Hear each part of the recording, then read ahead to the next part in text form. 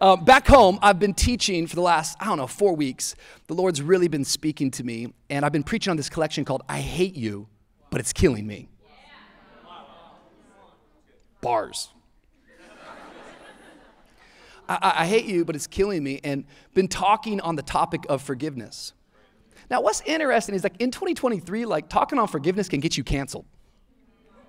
Because people right away, when you start teaching forgiveness, they're like, what about justice?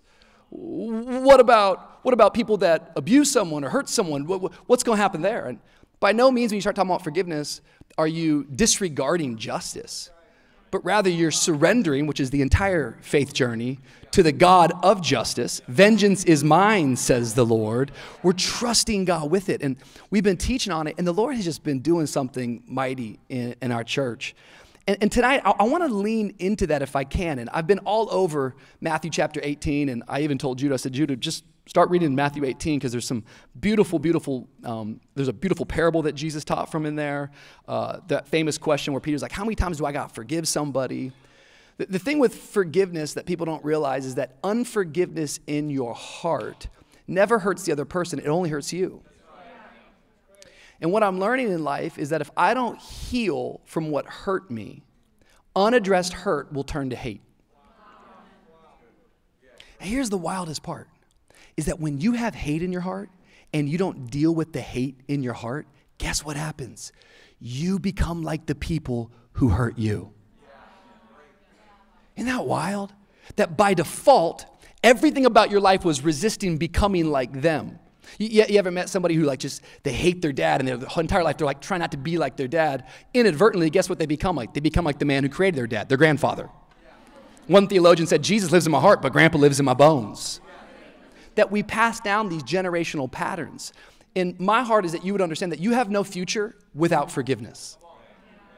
That the entire gospel story is about forgiveness, that God so loved the world that he forgave you, that if you'll receive it, and as we receive his forgiveness, it's called the forgiveness flow, it helps us to forgive other people. Now, as we get into this tonight, because I'm just kind of jumping in kind of mid to where I've been teaching and I haven't taken you on the entire journey, I understand that sometimes you can come to church and it sounds like people get up on the stage and it seems like they disregard the hurt, the pain, the trauma that you've gone through, and they just say, forgive, forgive, forgive. I had sort of this revelation this summer. I was vacationing. This is funny. I live in Miami, Florida. Shout out 305. I love you. I like it. But I vacation in Alabama. I got problems. I know. And if you think I got problems, well, your pastors do too. We go to this lake called Lake Martin, and we love it. And I was there with my little boys, and I have 3 kids. My oldest boy, his name is Wyatt. My second son, his name is Wild. I don't know if that was a good idea naming him that. And then my favorite child's my daughter. Her name's Waylon. And Wyatt is out there. Wyatt's big for his age. He's 5, and then Wild's 3. Now, you should know, Wyatt's big.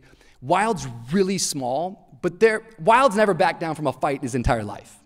This kid is sort of crazy. I went to Disney World 2 weeks ago. I think you guys got Disneyland out here, and they have this new Star Wars ride. I don't know when the last time you went to any of the Disney places, but some of these people take their jobs way too serious. This is true. I got on this ride. It's like the Star Wars ride, and these dudes that are there, they're like characters, but they genuinely think that they work for the Empire.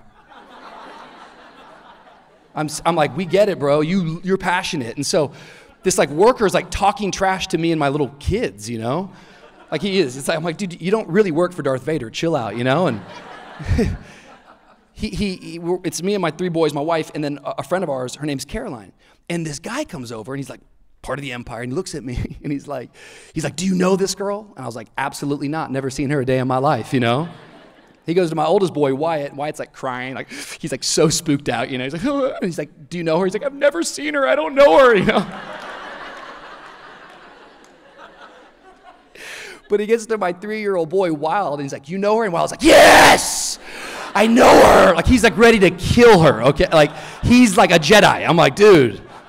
So he's never back. He just gets scrappy. And so they're in the lake, and genuinely, Wyatt keeps coming over to Wild, and he won't stop dunking him, So I see this. I'm a good dad. I'll tell you about that in a moment. But I swim over, and I'm like, Wyatt, stop. You can't You can't dunk your brother like that, you know?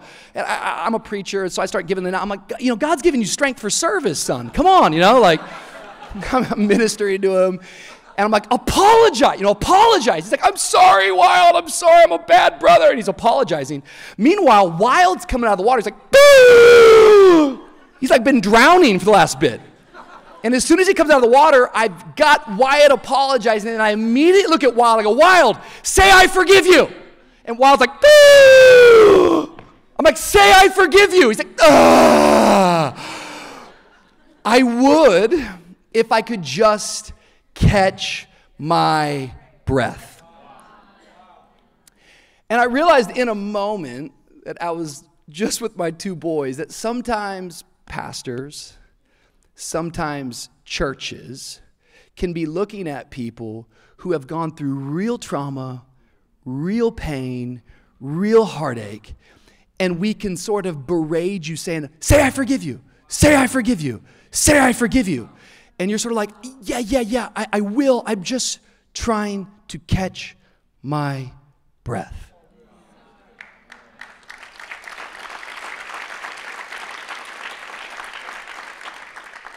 And I suppose that I just kicking off this conversation, what I know about Zoe is that it's not a perfect church. But what I know about Zoe is that it aims to be a safe place that says, we'll walk with you as you catch your breath. As you catch your breath. Tonight, this is not me trying to shout at you, say, you got to forgive. It's about you receiving the love of God. Whatever you're full of is what you'll be led by.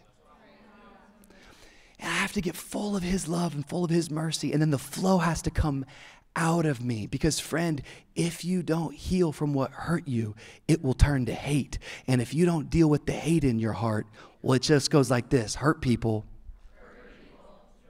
Hurt people, hurt people. I want to look at Matthew 18 for a moment. This is very, very practical. I'm taking too much time because I feel like I'm at home, but it's Sunday night, and Judah and I are going to tag team. We'll be here till tomorrow, so get ready. Matthew 18, let's just look at these. These are a few verses. It says this. It says, Jesus says, if your brother sins against you, go and tell him his fault between you and him alone. And if he listens to you, you've gained your brother. But if he does not listen, take one or two others along with you, that every charge may be established by the evidence of 2 or 3 witnesses. Now, if he refuses to listen to them, tell it to the church. And if he refuses to listen to even to the church, let him be to you, watch this, as a Gentile, another translation says as a pagan, and a tax collector. Tonight, I want to flip it a little bit. I've been preaching, I hate you, but it's killing me. I want to take it a step further for all of us that are taking notes. I want to teach for a few moments on this thought. I love you, but I don't trust you. Say this out loud with me. Say, you get what you allow.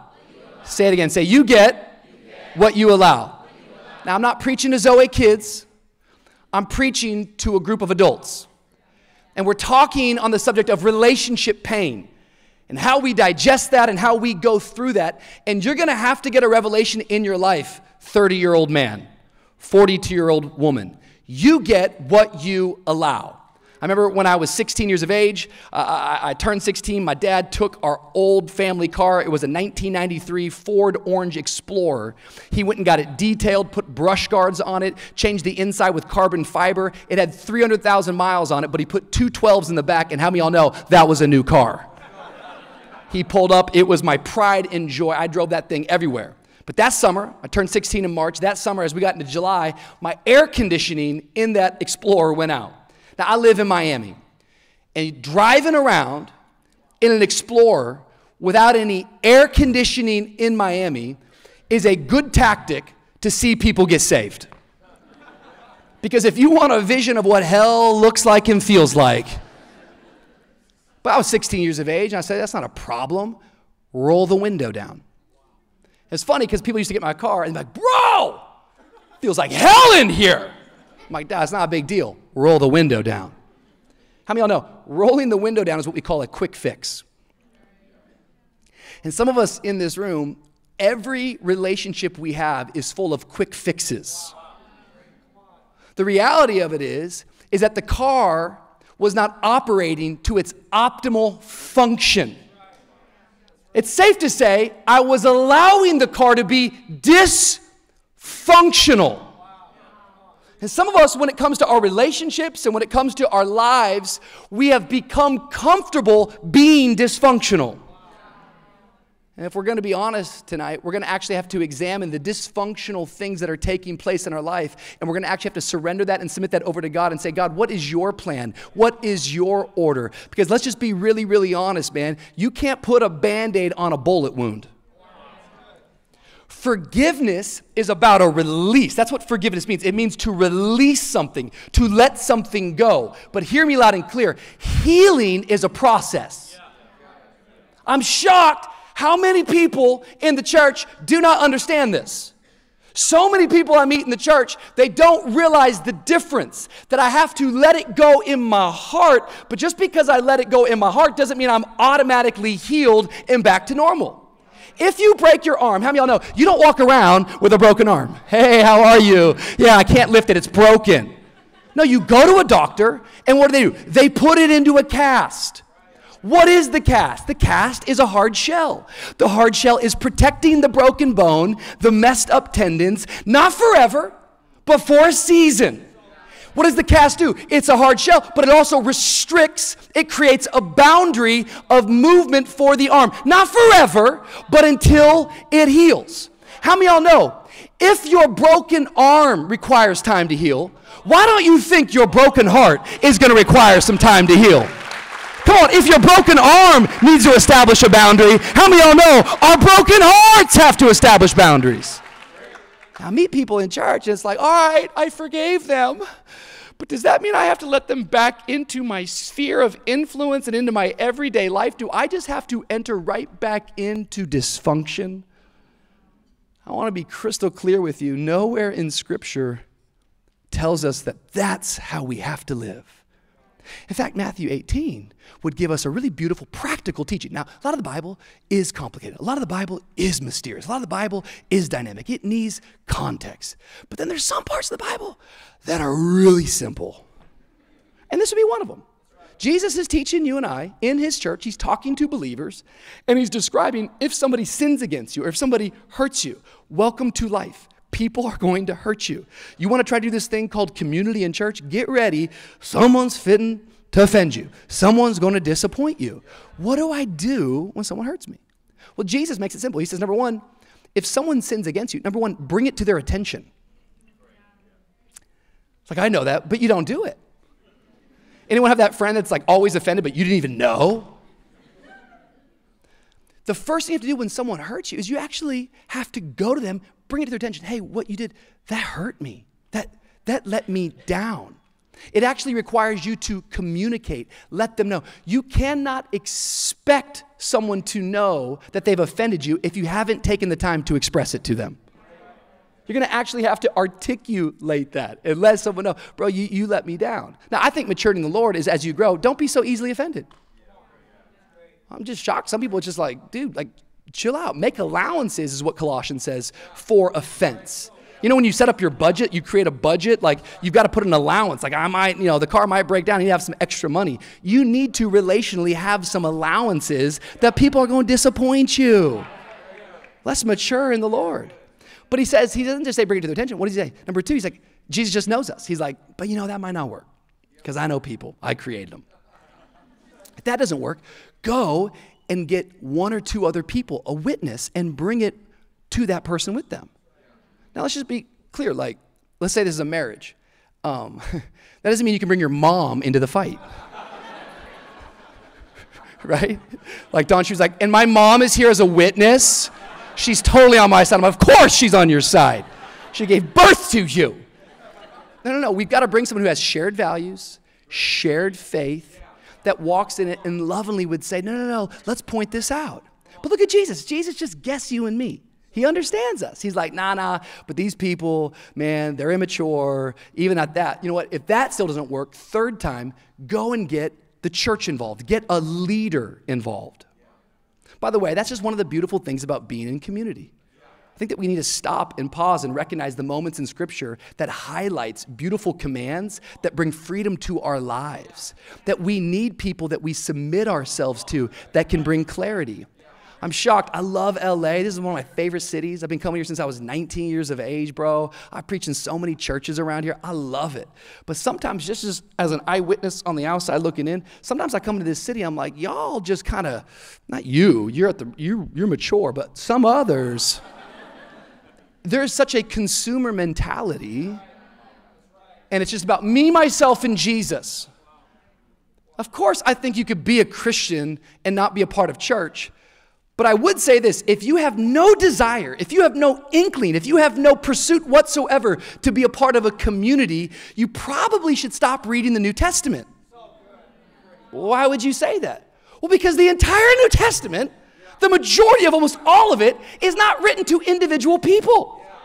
It's actually written to the ecclesia, the gathering of saints. We got a lot of people reading devotionally something that was addressed for community and a gathering and trying to digest it simply individually. Philippians, it's not written to a guy named Philip.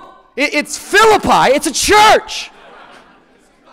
Oh, it's just me and Jesus calling and devotions. No, you don't understand what you're reading. This was written to a community.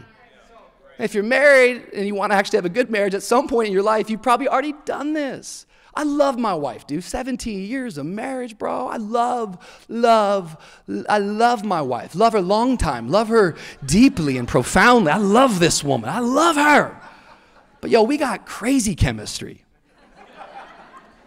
That type of chemistry has sometimes those atoms, they create bombs. You know what I'm talking about? Explosions. Woman, look at my mouth talking to you. Do you understand the words coming out of my mouth? And sometimes she don't understand me, and sometimes I don't understand her. And so what do we have to do? We have to submit ourselves to another voice to weigh into it. So Jesus gives you practical things. I just bring this up because I see so many people in the body of Christ that they get easily offended. It's like, oh, I'm out. And you didn't do one thing Jesus told you to do. By the way, this is just a fun question. Do people see you as unusually forgiving, full of mercy, extremely generous? Is that what people say behind your back? Wow, that dude's from Zoe, man. Those people are freaky forgiving, man. Because that's what it means to be a follower. You know what an offense does? Offense just builds a fence around you. Just makes your world smaller. But Jesus, he's just being practical. He's like, do these things. He knows that a lot of us don't do it. But watch what he says here. This is important. He says, if you've done all three of those things. So I'm just, people I've learned in church have selective hearing. So we hear what we want to hear. It's like, yeah. But none of this message is to justify unforgiveness in your heart. It's quite the opposite. But I am talking to you about healing. Jesus says, if they don't do that, what you're to do is you're to treat them like a pagan or a tax collector. Now let's clarify that for some context. I think some Christians read that, it's like, oh, finally. I cannot wait to boycott the Grammys again. Nowhere in the scripture does it say the church is supposed to judge the world. And just so we're clear, because I know Zoe gets it already, the world's going to be the world. You know what I'm talking about? You ever meet like one of those, he probably doesn't have, in Miami, it's like, you know, a lot of people speak Spanish. And sometimes I'm with some dude who's maybe not from Miami, and he's like talking to someone who speaks Spanish. And he's like, can you help me?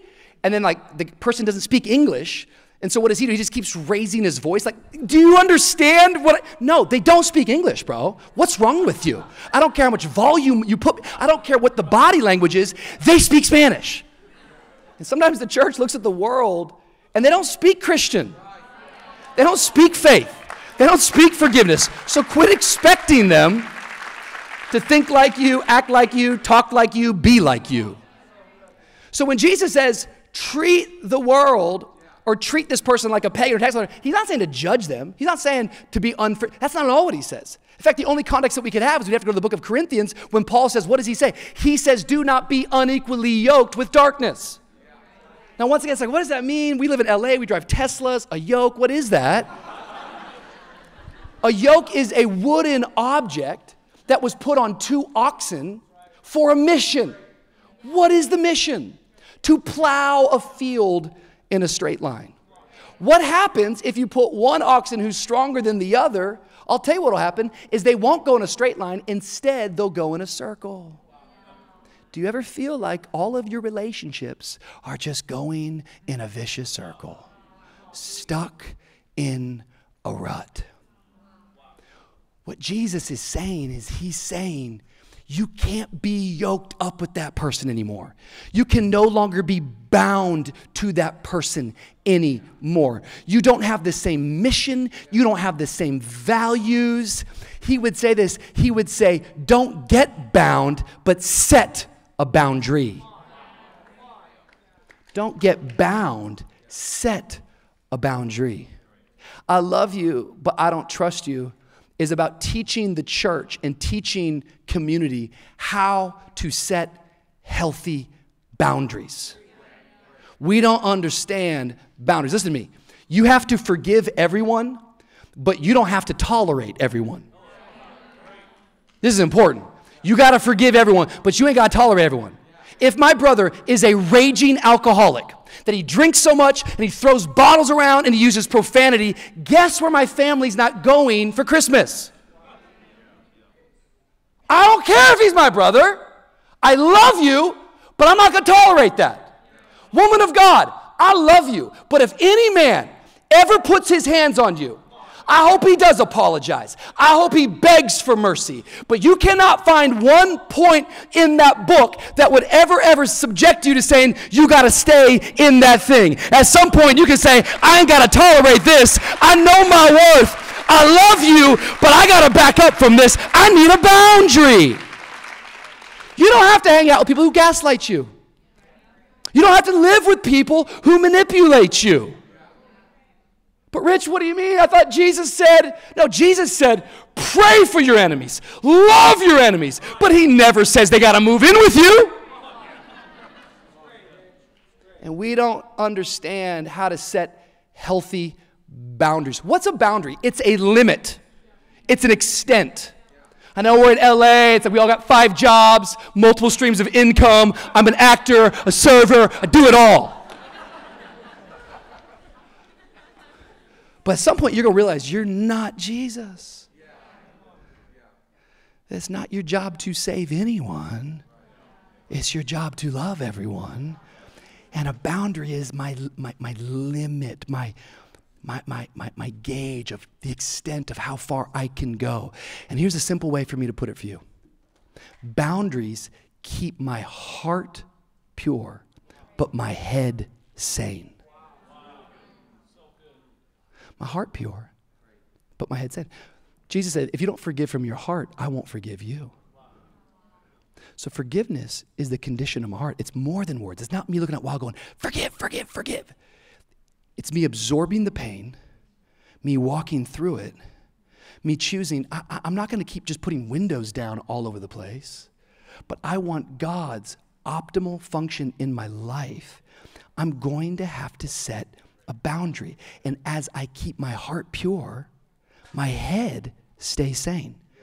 Some of y'all, you're crazy because of what you allow into your life. Your schedule's out of control. Every relationship's out of control. That dude keeps cheating on you and you just keep letting him come back. He's changed, Rich. No, he hasn't. You're in love with his potential, but I'm telling you, judge him by his pattern. He's dysfunctional.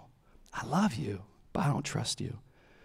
I'm going to get Judah to come up here. I think what's important about this, because I've got some handles I want to talk about on boundaries, but some of you are like, I don't know about this. Well, just understand God is a God of boundaries. What? Yeah. Our God is a God of boundaries. Most famous Bible verse in the world, thank you, Tim Tebow, John chapter 3, verse 16. Do we have it by any chance? Just so, for God so loved the world that he gave his only son, that whoever believes in him should not perish, but have eternal life. I love that. If you're going to memorize one verse, we got a few more months left, get that one in you. Not because of Tim, just because it's good, okay? We love that. It's the radical love of God, the whosoevers. But you know what's the scripture that doesn't get quoted much in the exact same book, same chapter, 20 verses down? John chapter 3, watch this, verse 36. Whoever believes in the Son has eternal life. Whoever does not obey the Son shall not see life, but the wrath of God remains on him. Wait, that doesn't sound like LA. We don't understand that God is a God of boundaries, that God is a God of love, as much as he's a God of wrath. He's a God of fury, not because he wants to hurt or punish people, but rather it's the evil that has come into the equation that has left all of us dysfunctional. And there will be a day that God brings about justice. I'm grateful for scriptures like this that say he's slow to anger. It's not his will that any should perish. But even in John chapter 3, verse 16, y'all, that if you don't believe, you perish. What does that mean, perish? It means separation from God. That's punishment. That's wrath. Well, he can't be full of wrath. God's wrath is not like wounded pride. His ego isn't wounded. That's not what's going on here. It's quite controlled, and it's the nature of who he is. And many of us, we don't have the right image of who God is. And if you don't have the right image of who God is, it's going to distort all of your life. So some of us in this room, it's like we think God's like Oprah, that he just says yes to everything. You get a car, and you get a car, and you get a car. And then all of a sudden we don't get a car. We're like, I hate you, God. And I hate the church, and everyone uses me, except you prayed last year at the conference that God would use you. We're confused. I think you're confused. I know, but I didn't know, like when he used me, I was going to feel like I was being used. But that's what you prayed. But others of us, we just think God just says no all the time. So we walk in, it's like even tonight, you're like, I don't know if I belong. I don't think I belong here. I think these guys got it all together. And that place, man, once I clean my life up a little bit more, then I'll come into Zoe. But man, both are wrong. Because if you only think God says yes, you're going to turn out to be a spoiled child. But if you think God only says no, you're going to be an abused child. And neither are correct, but rather understanding that God is a God of boundaries, and that as I adhere to his boundaries, I walk into his blessing. Come on, if you believe it, somebody give God some praise in this place. All right, would you help me welcome to the stage my good friend, pastor in my life, spiritual big brother, Pastor Judah Smith, ladies and gentlemen. Pastor Rich, thanks for having me up here. I disagree. Can you imagine? That would be terrible. We can disagree. I love it. You know what's amazing about Matthew 18 and everything you're saying is the whole entire conversation that Jesus is engaging in really starts with a misconception of the person asking the question. Because at the beginning of Matthew 18, which is what we're talking about, the question is asked to Jesus, hey, where's the ranking? Who's the greatest? And obviously the question is also, who's going to be a big deal in eternity? That was the question.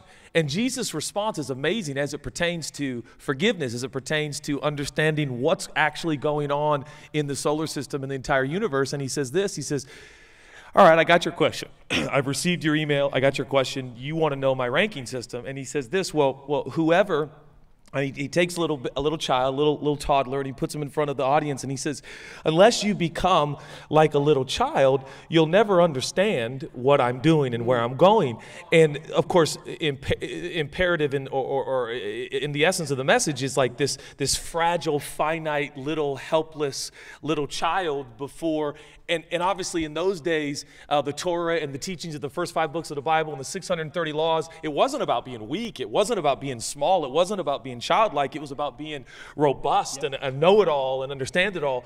But I looked up the word little child, and one of its meanings in the Hebrew, which the audience would have heard, is wounded lamb. And what's interesting is this entire conversation in Matthew 18 is predicated on people who don't realize they're wounded. Right? So what I mean is, like, a lot of you are like, yeah, I'm going to forgive so-and-so. Is it hard for you to forgive? Like, is it hard or don't you need it? Like, if you're a wounded person, guess what you can specialize in? Wounded people.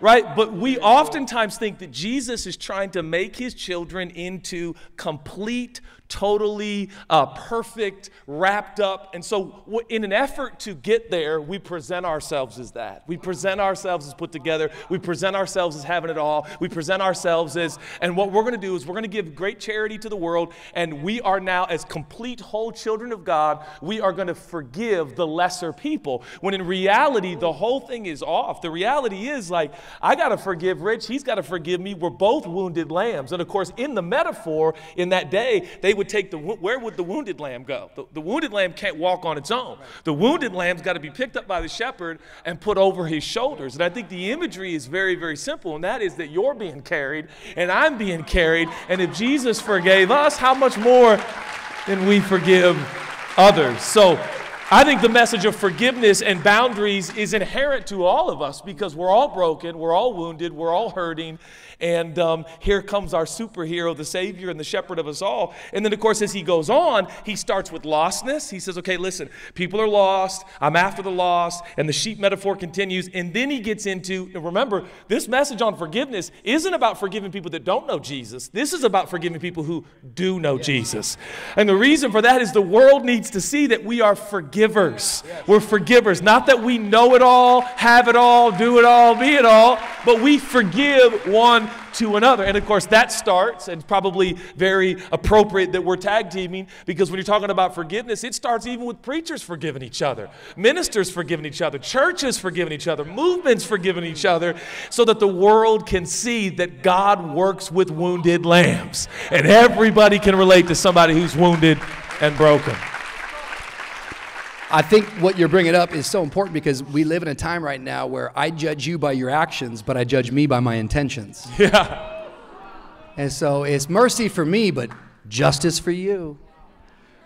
And all of Matthew 18, as he begins teaching here, more questions come. And there's Peter, my favorite disciple, who's got a cussing problem, and I've never done that, but Judah has on the golf course, and throwing him under the bus. But Peter comes with a question that I think a lot of us wonder at times, well, how many times I got to forgive? In fact, he even says, Peter always does this, 7. And the reason why he's even saying this number in this way is because the Talmud, which is the Jewish handbook, only suggested that you had to do it 3 times. So Peter's being ambitious. Peter's like, yep, I'm going to show Jesus. I'm going to go above and beyond 7. And then Jesus has his famous answer. He says, not 7, but 7 times 70. 7 times 70. And as Jesus is speaking, people even go, what does that mean? Is it 77 times? And then, all the mathematicians, is it 490 times? But Jesus, the most incredible communicator who ever lived, is actually teaching in such a way that it's not about math, but rather he's letting all of us know that you and I, when it comes to our relationships, we have this invisible scoreboard. And we've got scoreboard relationships. And what Jesus is trying to say back to Peter is like, yo, Peter, if you're still counting, you're not forgiving. Yeah. Because forgiveness is not about keeping score. Forgiveness is about learning how to lose count. Yeah.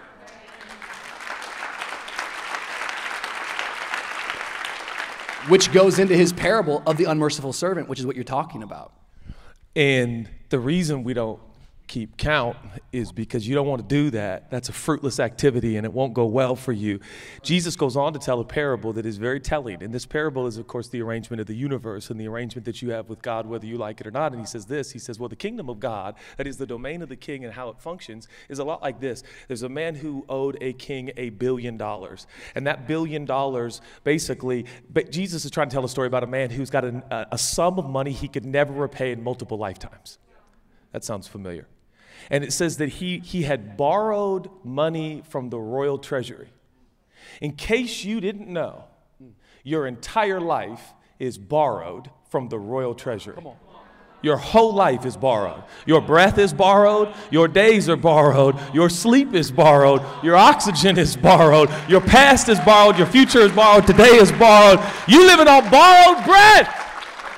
Using your borrowed breath to judge other people, right? And so he says to the man, he goes on to tell the story. He says the man owes $1 billion, and he says to the king, I can't owe it. And he says this, and this is the outrageous nature of the human condition and our arrogance and our pride. The one man who owes $1 billion to the king, he says in Jesus' parable, he says, I just need more time and I can pay it back. And that's the error of the church. You think in some way through your lifetime that you're going to somehow pay Jesus back for all that he has done. I got news for you. He don't need to be paid back. He's not short on funds. That's not what this whole arrangement and orientation is about at all. It's not about that. He says, just give me more time. And the Bible says, the king says, nah, it's canceled. That man goes out from the palace, finds somebody on the streets that owes him $20,000 and tells the man, you owe me and I need my money now. I need my money now. That man says to the man, he says, I can't pay that money. I can't pay it. He says, well, then you're going to work it off until the day that you can pay it. And as the story goes on, obviously we begin to pick up on the narrative of what Jesus is saying.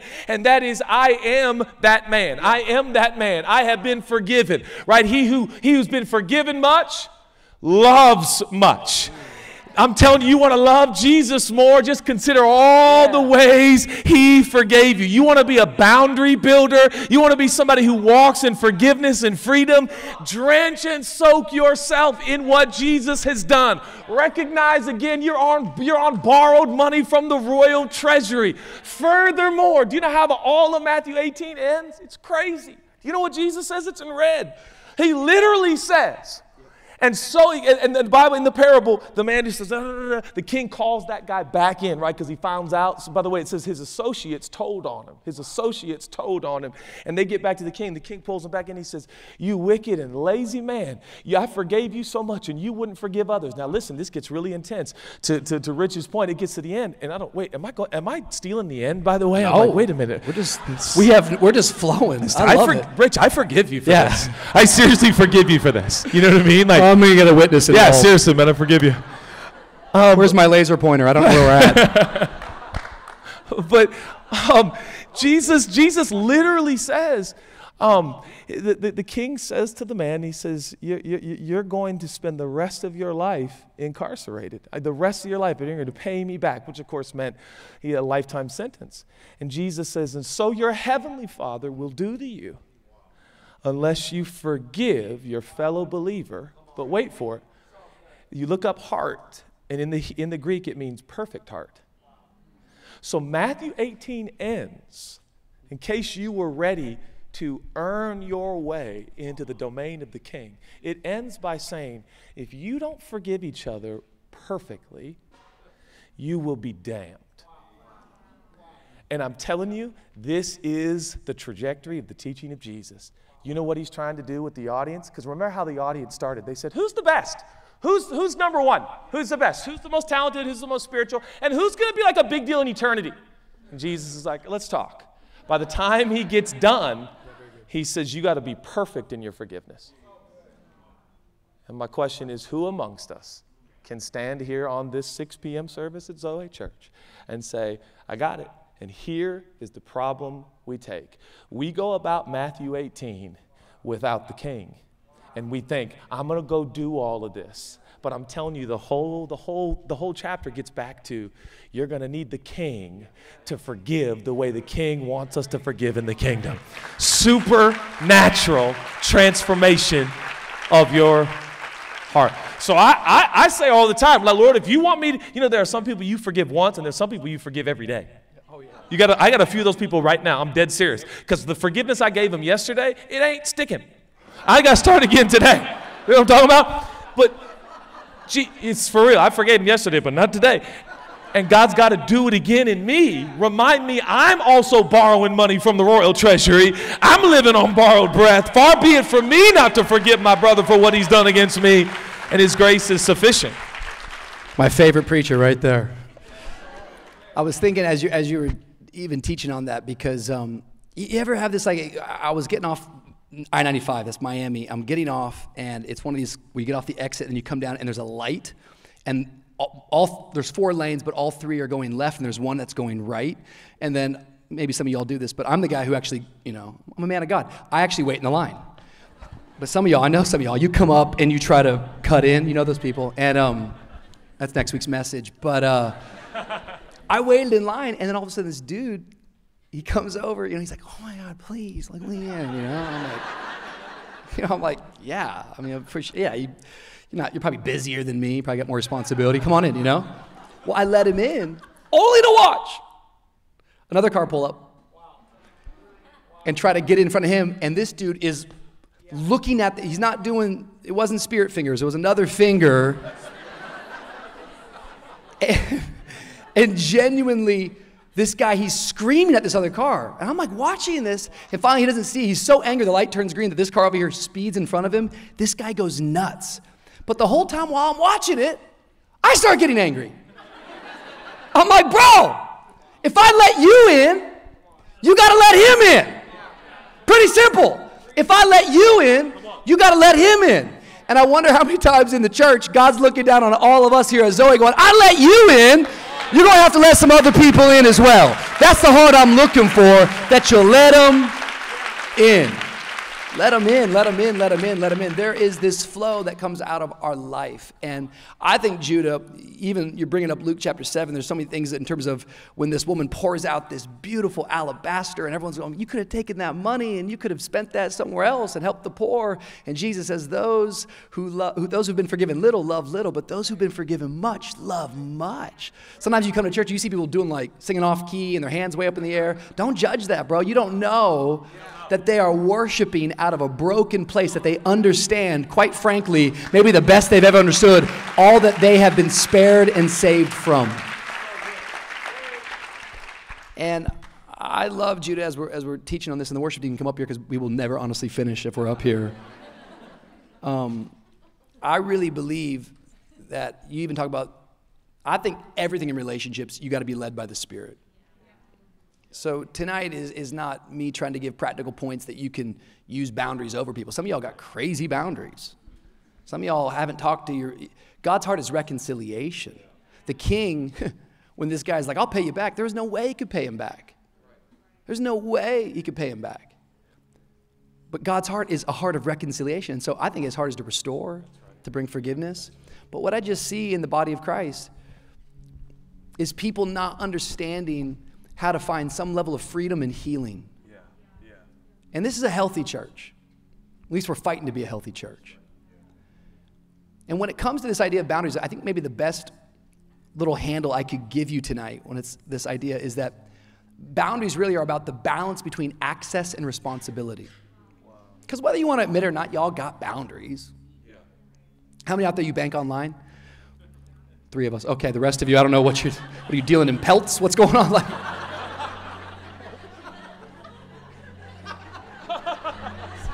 You got furs? What are you working with, Gold. Okay.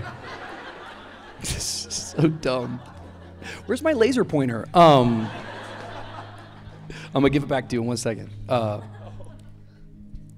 But we all love each other, right? We're all Christians, body of Christ.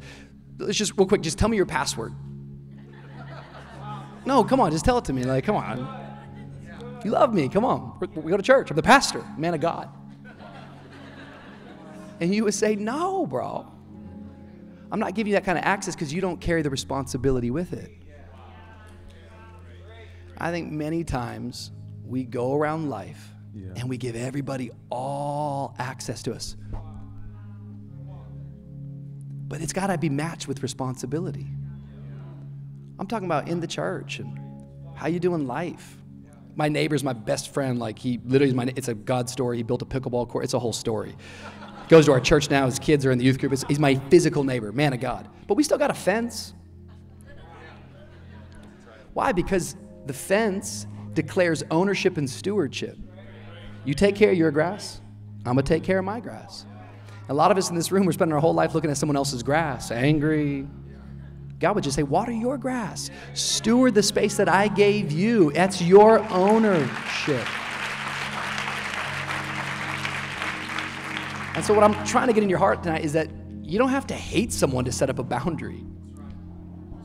It doesn't have to be negative energy. It can be wisdom. And the thing about boundaries, as Jesus is teaching in Matthew 18, talking about reconciliation, talking about going through the steps, trying to honor God, is that boundaries celebrates love, but it expects trust. And the thing with trust is one of those weird kind of words is that you earn it in little drops, but it just, you lose it in buckets. And some of us in this room, we need to be a trustworthy person, but some of us in this room, we need to also recognize that it's okay to love someone and say, you know what, I don't trust you in this season right now. It's okay if someone's broke your heart to say, it's going to take some time for us to mend. You say, well, how do I build trust? Trust is really easy. It's an easy equation. It's the truth plus time equals trust. The truth. You shall know the truth, and the truth shall set you free. I suppose, Judah, what I'm kind of going towards is that, like, lots of stuff happens in relationships, but I'm just amazed as I meet people that nobody ever taught them. If somebody is repeatedly lying to you, that's a red flag. I can handle a lot of stuff in a relationship, but you lying to me, that breaks trust. And so guess what happens? If you lied, it's going to take some time to rebuild that trust. I was counseling this dude who had an affair, and he cheated on his wife, and by the grace of God, she decided to forgive him and walk in that relationship, and they were reconciled. But I was like, yo, bro, guess what? Every password, everything you got, she now has access to all that. He's like, well, doesn't she know I love her? I was like, that don't cut it anymore. That don't cut it anymore. Now you got to build trust. And in my own life, I've experienced this. A couple weeks ago, my son Wyatt, we've been in this 21 days of prayer, and I told my boys the night before, my 5-year-old and 3-year-old, hey, tomorrow I'm going to take you to the men's prayer meeting. By the way, Wyatt loves Judah more than he loves his dad. It's his favorite uncle. He loves him. And I told Wyatt, I said, Wyatt, I'm going to take you to prayer. I got up that morning. Prayer was really early, and I got back to the house. Everyone was asleep. I just said, I'm going to let those little boys sleep. And I went over to church and did the church thing and, shook hands, kissed babies. Hey, how you doing? And looked good on a stage, only to walk into my house and see a 5-year-old little boy who looked at me and said, Dad, you broke your promise. And I had to make a decision right there as a 39-year-old man. My boy just did Matthew 18. I'm grateful my son didn't stay in silence. Dad's the worst. No, he actually told me. What an opportunity. He did Matthew 18. Now I have an opportunity. So I took him in the room. I said, Wyatt, Dad is sorry. You're absolutely right. I told you one thing and I did another. Will you forgive me? And you say, Rich, why are you being so dramatic and so serious with that? It's because I want to build trust with that little boy. And the only way I can build trust is by telling him the truth and acknowledging my wrongs. I want trust in the home. Now, I don't know how to say this, but in my life, there have been some people who've let me down and hurt me that God has given me the grace to forgive them because, of course, they deserve forgiveness. I'm called to that. I got to fight that I got to forgive. I got to release it. But I had to honestly look back and say, yo, I love you, but I don't trust you right now. And so I'm going to have to take a step back and create a little bit of space, have a little bit of distance. I'm not saying forever. We'll see what God does. But if I don't establish a boundary here, I'm going to lose my mind because I'm allergic to manipulation. I'm allergic to lying. Here's good language, because boundaries are tools, not weapons. Here's good language. It's not about good versus evil. It's about you learning how to communicate. If you haven't communicated, you've never set up a boundary. Boundaries aren't ghosting people. It's not avoiding people. It's not silent treatment. You got to communicate. It's a tool. It's a tool. Here's good language. You're not bad, but you're not good for me. You're not bad, but you're not good for me. If we could learn how to communicate this way. So what I love about Jesus is that he didn't just come to get us to heaven. That would be a very short-sighted look at his teaching. The theology that I look at God's word is that the cross, it's got a vertical line and the cross has got a horizontal line because he's going to get me to heaven, but he's also teaching me how to thrive here on earth relationally, and I need his help and I need his wisdom.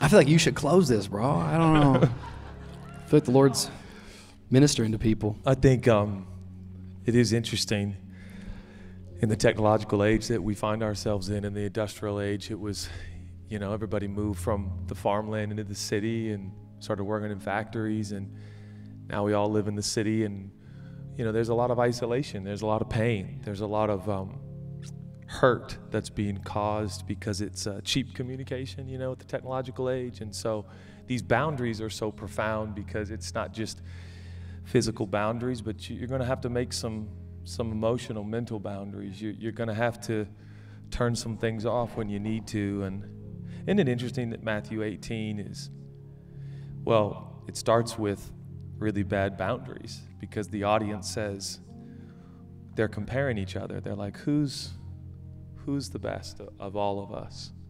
And that's boundaryless thinking. You're busy thinking about other people when Jesus wants to connect with you, first of all, with you, right? Like some of you, you're exhausting yourself because you're busy trying to help your mom. And that's awesome. But you know, Jesus was asked one time, like, by one of the disciples, because it was apparent to that disciple that he was probably going to die a martyr's death. And so he looked at one of the other disciples. He said, well, what about him? And Jesus said, if I want him to live forever, what is that to you?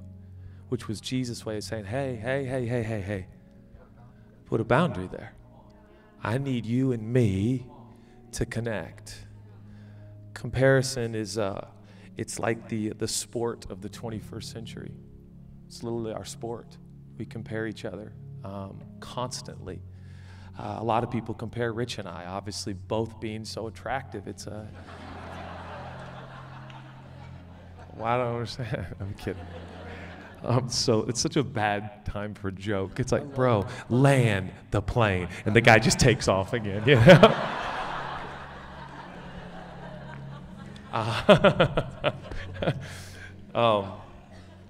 But you know, it's high time. This is a message really for the church. It's high time for us to, instead of compare with each other, care for each other. But that care has to be with boundaries. One old preacher told me, if it's not your wife and it's not your life, just give it to God.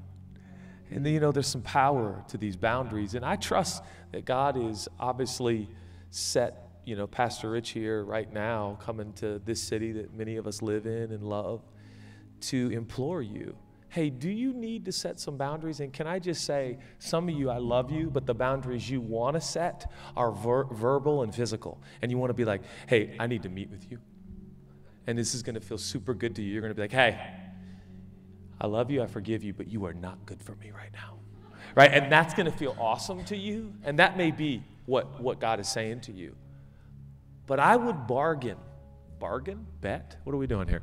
I would bet that what God might be asking a lot of us is boundaries in our brain, boundaries in our soul. You know, like that boundaryless nighttime hour you have where you sit on your bed and you think about where you are in the whole grand scheme of importance and significance and influence, and you start to, none of you struggle with this, only preachers struggle with this. Because people rank us, and they tell us somebody introduced me recently, he's one of the most listened to preachers in America. And I was like, oh, that's discouraging. Because it's not relevant in a way. It's certainly not relevant to my marriage. That don't help my kids. That don't really help my friendship. You got to set some boundaries. Even labels people put on you. You got to set some boundaries. And I just believe that the same Jesus who taught these parables is alive and apparent and available to you to help you set these boundaries. Right? Take these thoughts and just say, no, I'm not going to give myself to that. And I just had a sense, Pastor Rich, that God is setting people free. You know, I mean, we're not doing this to because Pastor Rich needs another sermon to preach or we need another service. We're doing this because we believe that God has an intention and a plan for this building and for this moment. And it may be that you sleep better. It may be that you wake up with less weight in the morning because you're drawing some boundaries and say, that's not for me. That's none of my business. That's not where I need to put my attention, my time, and my effort. I'm going to do what God has asked me to do. Telling you what's ahead of you is bright, what's ahead of you is brilliant, and God's got you on your own unique path, and we're going to do it as a community and do it with one another, but we're going to do it full of forgiveness. I predict, and I know we've talked about this before, Pastor Rich and Pastor Chad, but I predict that the future of Jesus followers, we will be known most for forgiveness. Promise you, we're gonna release people. I forgive you, no problem. I forgive you, no problem. I'm telling you, we're gonna make movies about it. We're gonna make shows about it. We're gonna write books about it. We're gonna preach sermons about it, and we're gonna live it, and we're gonna be about it in the respective cities that we live in. Come on. Let's set ourselves free. Let's set some people free. Let's set in some forgiveness and set some boundaries and allow the Holy Spirit to minister to your brain and your body. And I'm so dead serious. I believe you will have better sleep tonight. Can y'all help me thank Pastor Judah Smith tonight? So beautiful.